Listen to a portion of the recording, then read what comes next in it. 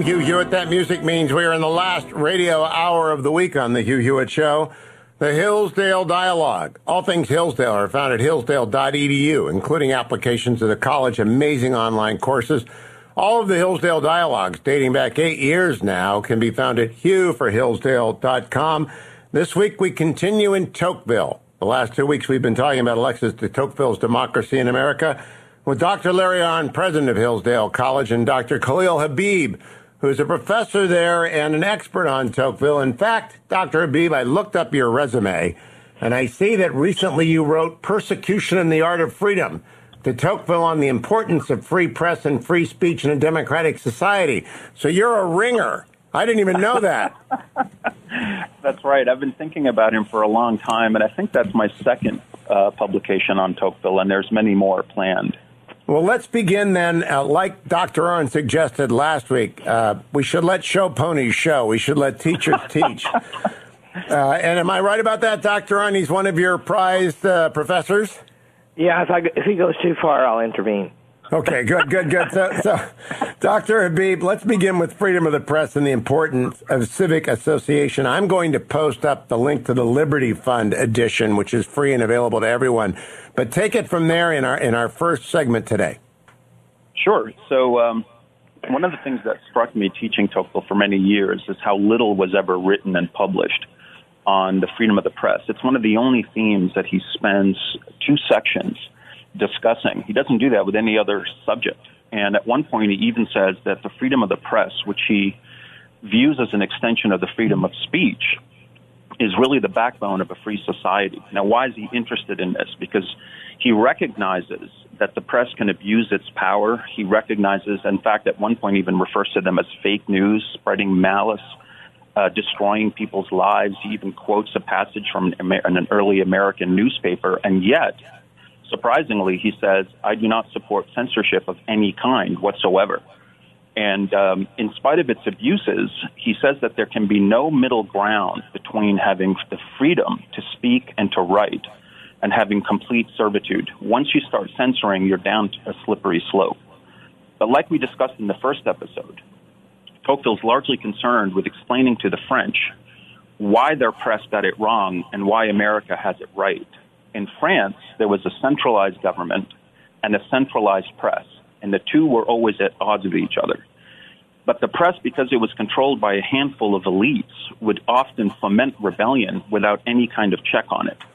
In America, he praises the American newspaper and the spirit with which journalists will pursue stories.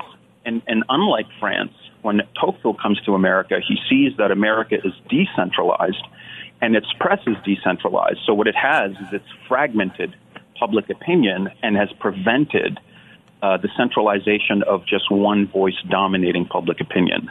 For Tocqueville, that is the biggest danger. Now, in Jacksonian America, Dr. Habib, and maybe Dr. Arnn as well, it's a very different press than we had now. It was openly, nakedly partisan. People knew who owned it. People knew what their point of view was, and it was everywhere available from every point of view. Dr. Arnn, am I correctly describing early Republic press? Oh yeah, well the Arizona Republican, right? There's Arkansas Democrat. They were party affiliated newspapers, and my own view is that's far superior to what we have today because partisanship has been replaced by a sort of social science conception of neutrality. And so they can all be the same because they all pretend to be neutral. And so it's a phalanx now that, such as I at least, have never seen.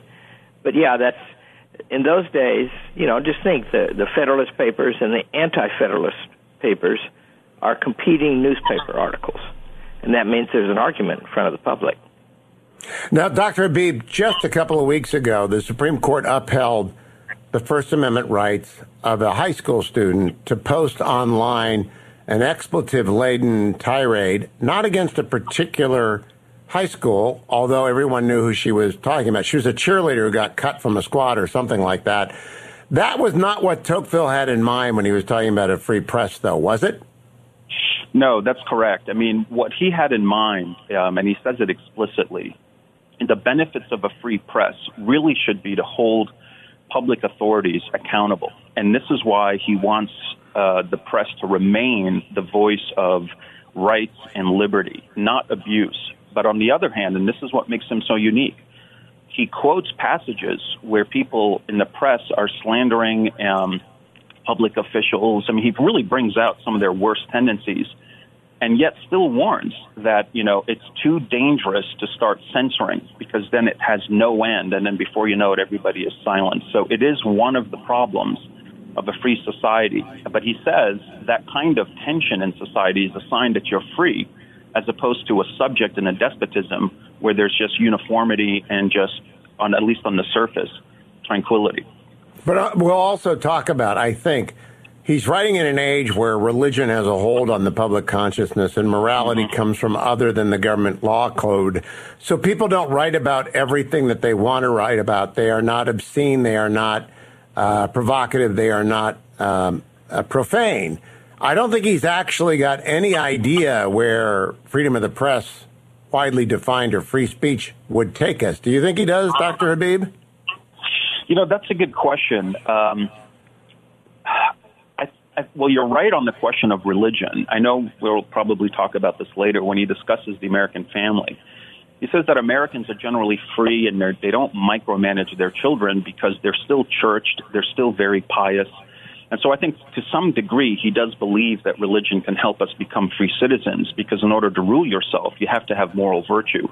But he does point out, though, that there's nothing new in the press being agitators. What he thinks it's dangerous when it's centralized and there's only one voice. He thinks you can mitigate against some of its worst excesses if you have a diversity of opinion. Because what you want is you want to fragment or decentralize public opinion. Then you've really controlled the effects, to borrow the language of the Federalist Papers, of factions, and what you hear in the press doesn't have an enormous influence on politics. It can be neutralized when other voices can also push back against it. Now, if anyone knows anything about Tocqueville other than what they heard in the first 2 hours, they will know that he was a great proponent of clubs, of associations, of civic associations, that he was stunned by the variety and number of them in 1830s America. Why is that connected up with freedom of the press, Dr. Habib? Well, he thinks that, again, unlike France, where people had grown apathetic and indifferent to politics, there were no associations. Nothing had really replaced feudalism, where you belonged to at least one of the estates and that there were leaders within those who could protect your liberties and your rights. In America, he said, they found an alternative to feudalism, where people can voluntarily join associations, and to protect rights. The section on associations is tied to the right of freedom of speech, and it's also tied to Tocqueville's discussions of rights. So think, for example, of how difficult it would be to protect our right to bear arms if you didn't have powerful associations that people can voluntarily choose to advocate when public opinion can potentially turn against you. So for him, he thought America really figured out something powerful. You can't go back to feudalism. You can't depend on an aristocracy or a king. We don't have them. And so you have to rely on public spiritedness, and civic associations were the best means for people to preserve their liberty. We are talking today because of a voluntary association. The members of Hillsdale College who got together. What year did you found your college, Dr. Arnn? 1844. And how many people combined to get it going? Well, first 6, and then the town of Hillsdale, the leadership of the town of Hillsdale, then hundreds, and, then thousands, now millions. And now millions. You see, I think that is actually the genius of what Tocqueville saw. And Hillsdale is private. The college doesn't accept any federal funding. We have a minute, Dr. Arnn, right? It stands alone, sometimes opposed to the local tyrants, but they stand alone. Well, the first step is a model of all the later ones. It was agreed with the people in the town that we would have a college here, and we were in the city hall, which still stands today. But nobody thought of asking anybody from the government to attend the meeting. May it remain that for a long time. When we come back, we'll continue to talk about the advantages of a free society that is rooted in democracy and a free press and in civic association. The Hillsdale Dialogue is underway. Everything Hillsdale, including your ability to sign up for the Imprimis newsletter, which will arrive snail mail the old-fashioned way in your mailbox, is at hillsdale.edu. Stand by, America.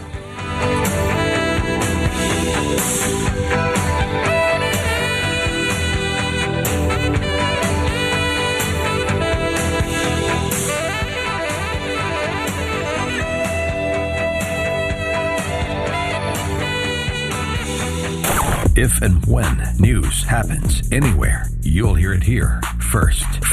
When Hugh Hewitt continues.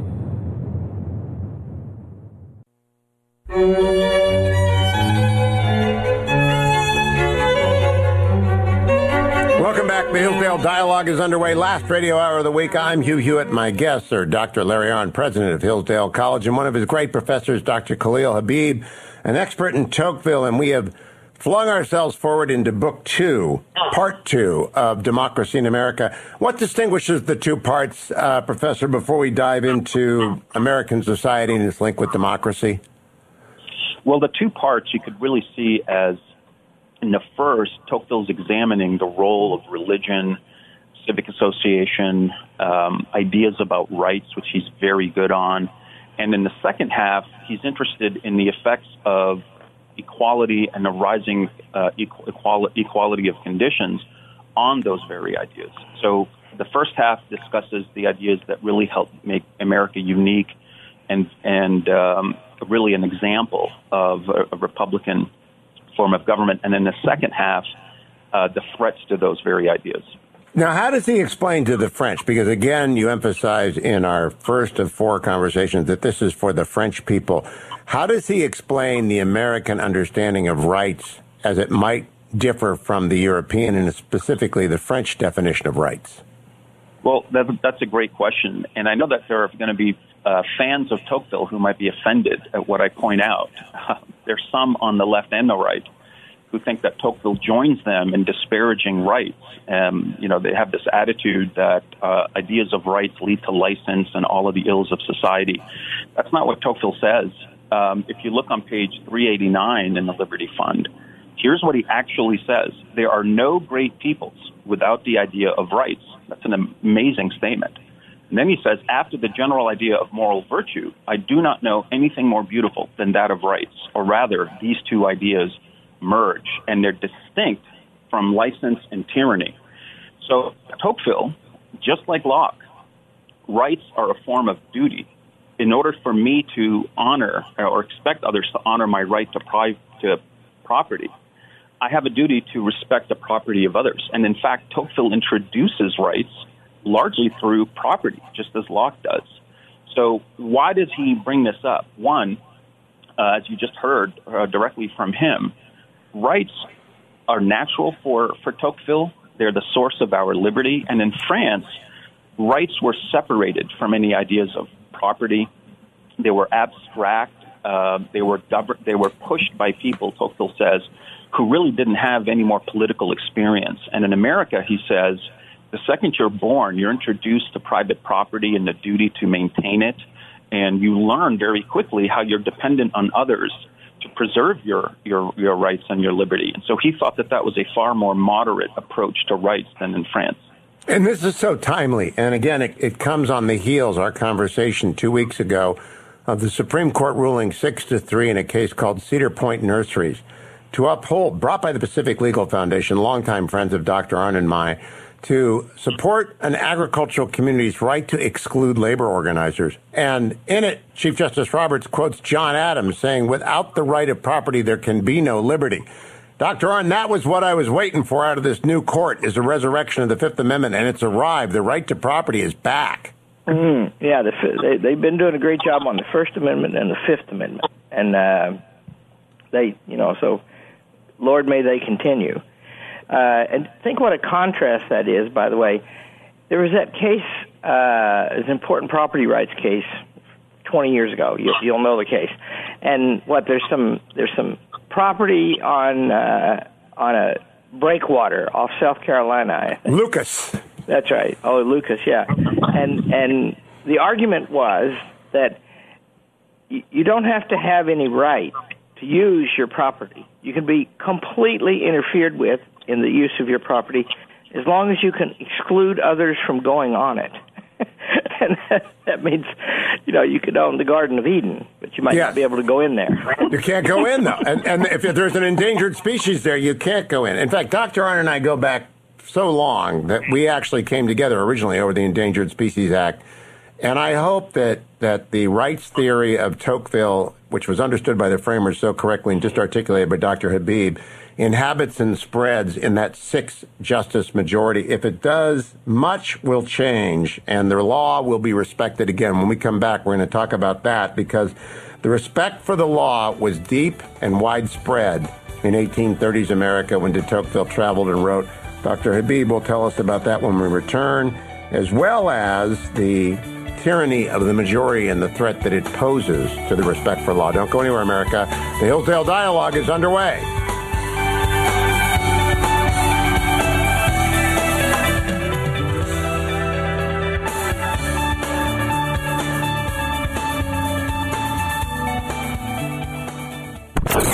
You're in the middle of a non-stop action-packed information blitz. The Hugh Hewitt Show is coming right back.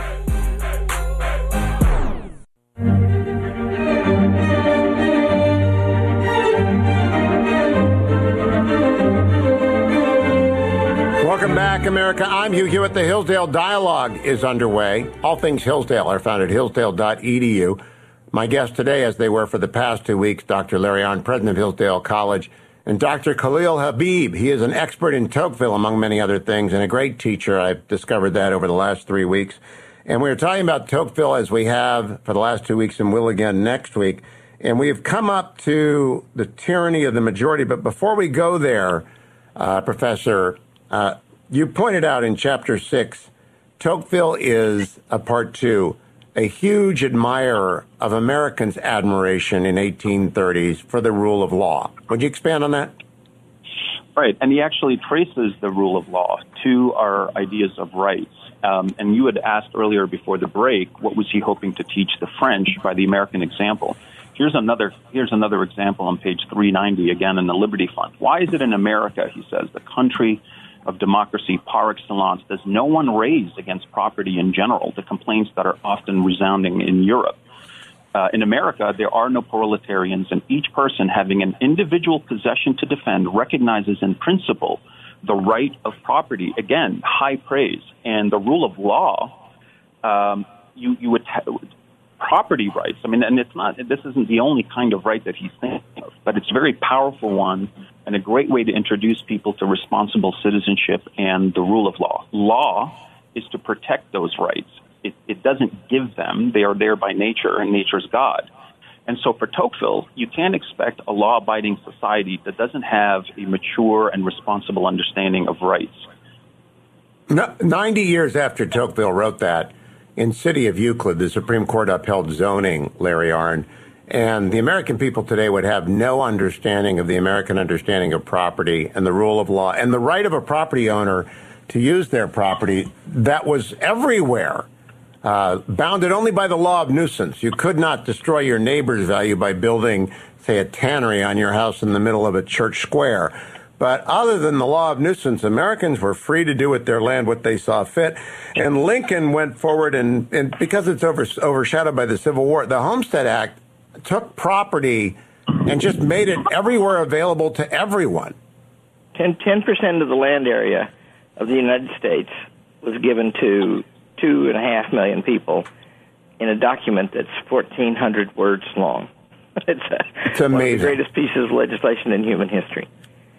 And all you had to do was go settle on it. And, there's not Codicil 4892 about how the local ombudsman or burgomaster is going to determine, they just pass this whacking big old law, and then a bunch of people out there in the West figure out how to implement it. And Dr. Habib, they all went to that property, those homesteaders, and they had an idea of what they were going to do and what they were allowed to do on their own land. That's right. Can you move on, though, to what he's worried about? Here we have this great republic of freeholders, vastly expanding in 1835, growing more by the end of 1870.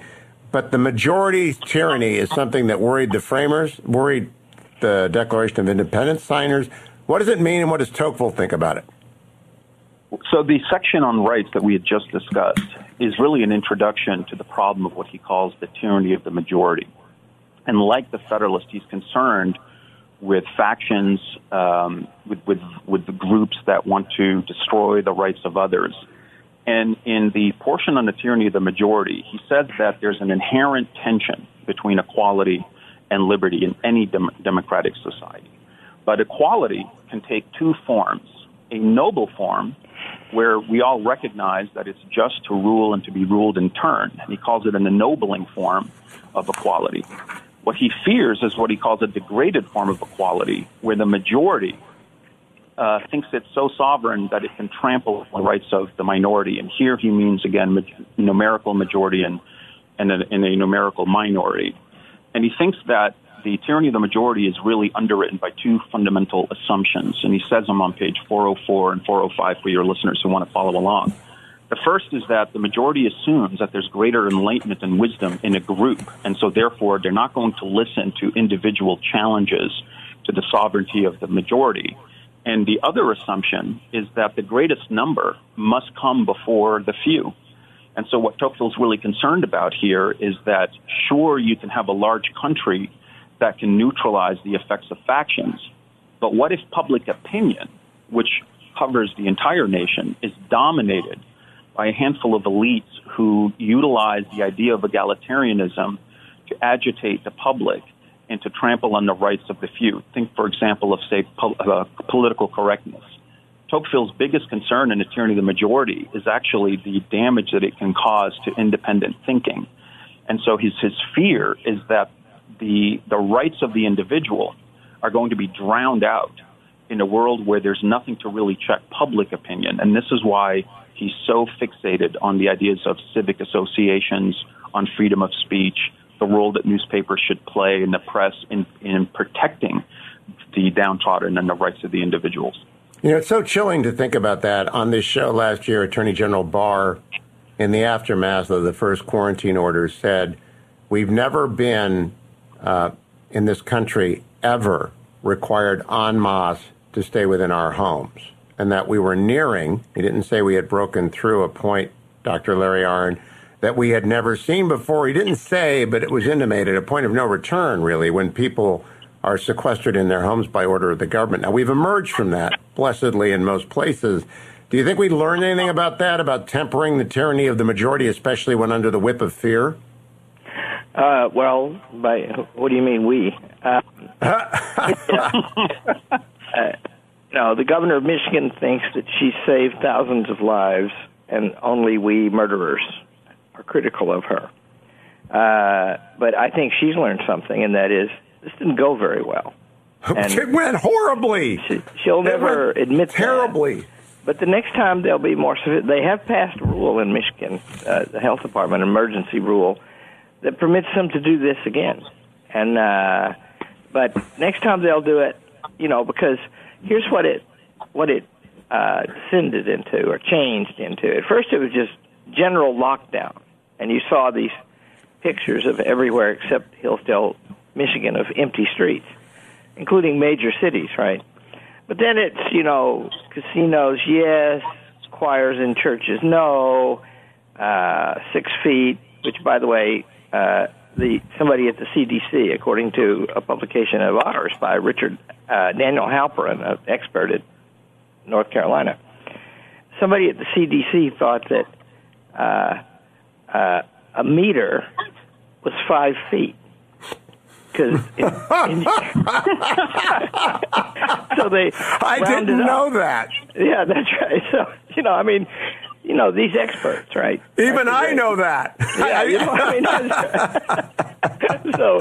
So next time it'll be more complicated, and then the thing that'll happen until we, by the way, have national police in every city, is that these laws, which are so detailed and and they change. The governor would change them 3 times a week.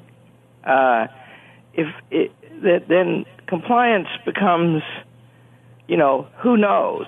And in places like Hillsdale, Michigan, and I'm not talking about the college. I mean, the college is very stubborn, but in the town, we had a 4th of July parade last summer, and we had like 3,000 people there, and it was a partisan event because they're political candidates, marching behind cars. We get big tractors and cars at our really great parades in Hillsdale, and there was just one bunch that all had on masks. And somebody said, "What is that?" And I said, "I think it's somebody running for office." And they said, "Wonder what party?" And they were wearing masks. And I said, "Can't you tell?" Dr. Habib, I'm wondering, have you been tempted to write Tocqueville on the pandemic? Because there's so much in Tocqueville that would be applicable to the 2 years that we have just emerged from.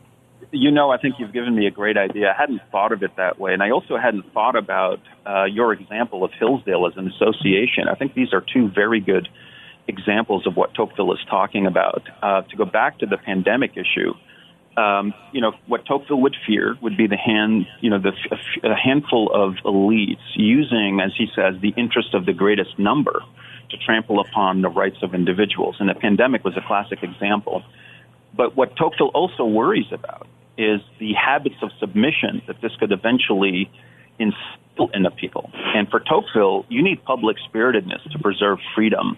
And the difference between a citizen and a subject is the citizen governs his or her own life, and the subject just simply takes orders. And I think that's what he really fears with the tyranny of the majority. Well, I hope you do write that, but I also hope that Dr. Arnn writes down that you complimented a couple of my ideas. That's actually a first in the Hillsdale dialogue. Nobody's going to remember that. you will get full credit. Well, Dr. Arnn will erase it then. All right, we'll be right back, America. Don't go anywhere, because Tocqueville also dealt with race, a fraught issue that we will deal with on the final segment of today's Hillsdale dialogue. Stay tuned. This is the Hugh Hewitt Show.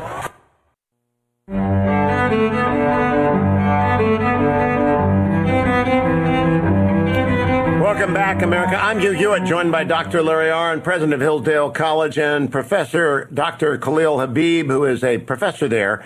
We're talking about Tocqueville, and we come to a fraught subject in Tocqueville because he deals with race. And every time we come up upon an old writing on race, we must cross the same very rickety bridges and be very, very dangerous where we step, very, very careful where we step, because every step is dangerous. So, Dr. Habib, what does he say, and what do you think about it now? What do you think people ought to think about it today? So he ends the first volume with a discussion of the fate of the Native Americans and the black slaves in America, and it's a tone of tragedy. He's sympathetic to the Native Americans and to the slaves, and there's no indication at all that Tocqueville believes that there are any fundamental racial differences between blacks and whites. He thinks, though, that there's bound to be future inequalities even if slavery was to be abolished because of the institution of slavery. That makes him unique. If you're familiar at all, for example, with the writings of Calhoun, Calhoun would just argue that any inequality you see is based and rooted in race, which cannot be erased. That is not Tocqueville's view. Tocqueville believes that human beings are human beings, and the tragedy of slavery in the United States is that it's going to harm the descendants of slaves as well. When he treats the Native Americans, he wants to make sure that he presents them in the most noble light. He finds in them a certain nobility and simplicity. In many ways, he adopts Rousseau's view of what Rousseau called the natural savage, which was not a disparaging term from Rousseau's point of view. He compares that favorably to the softness of the bourgeois who doesn't have any real courage.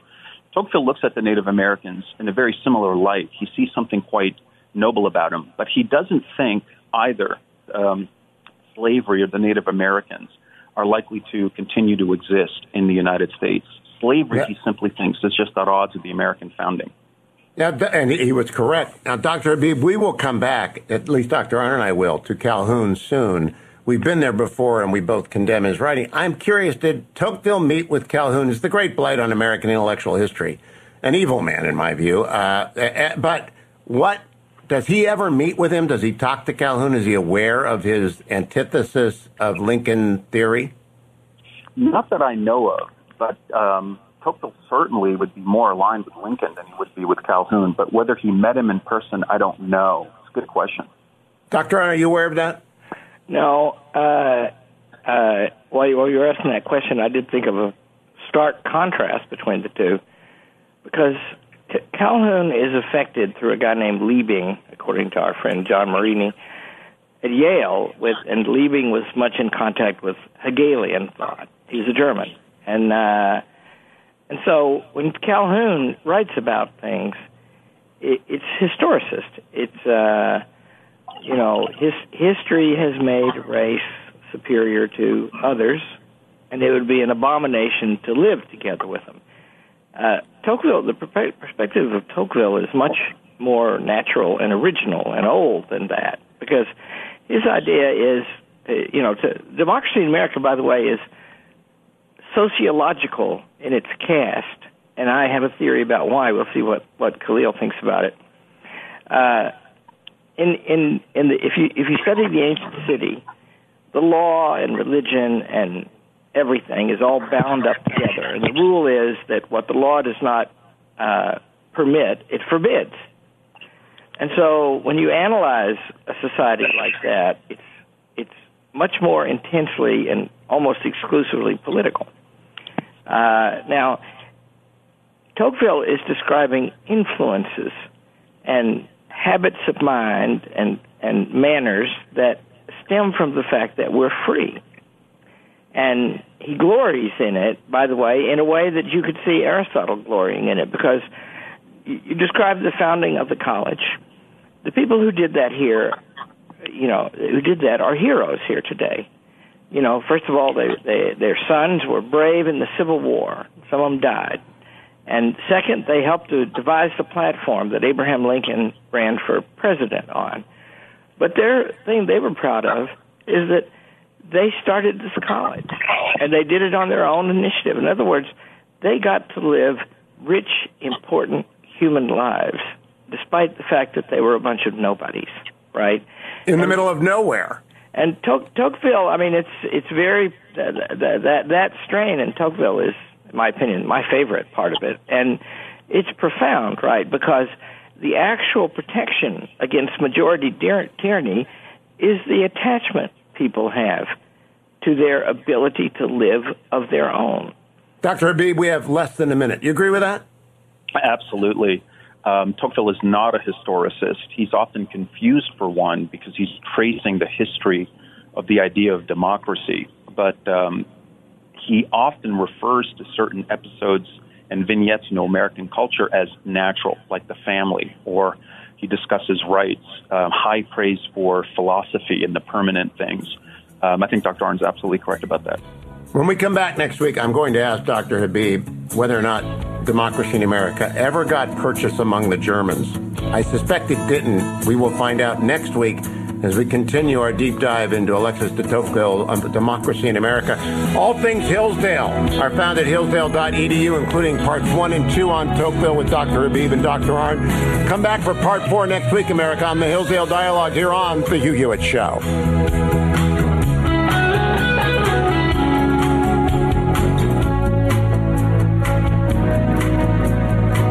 Absolutely, positively need the truth. This is where you turn. This is the Hugh Hewitt Show.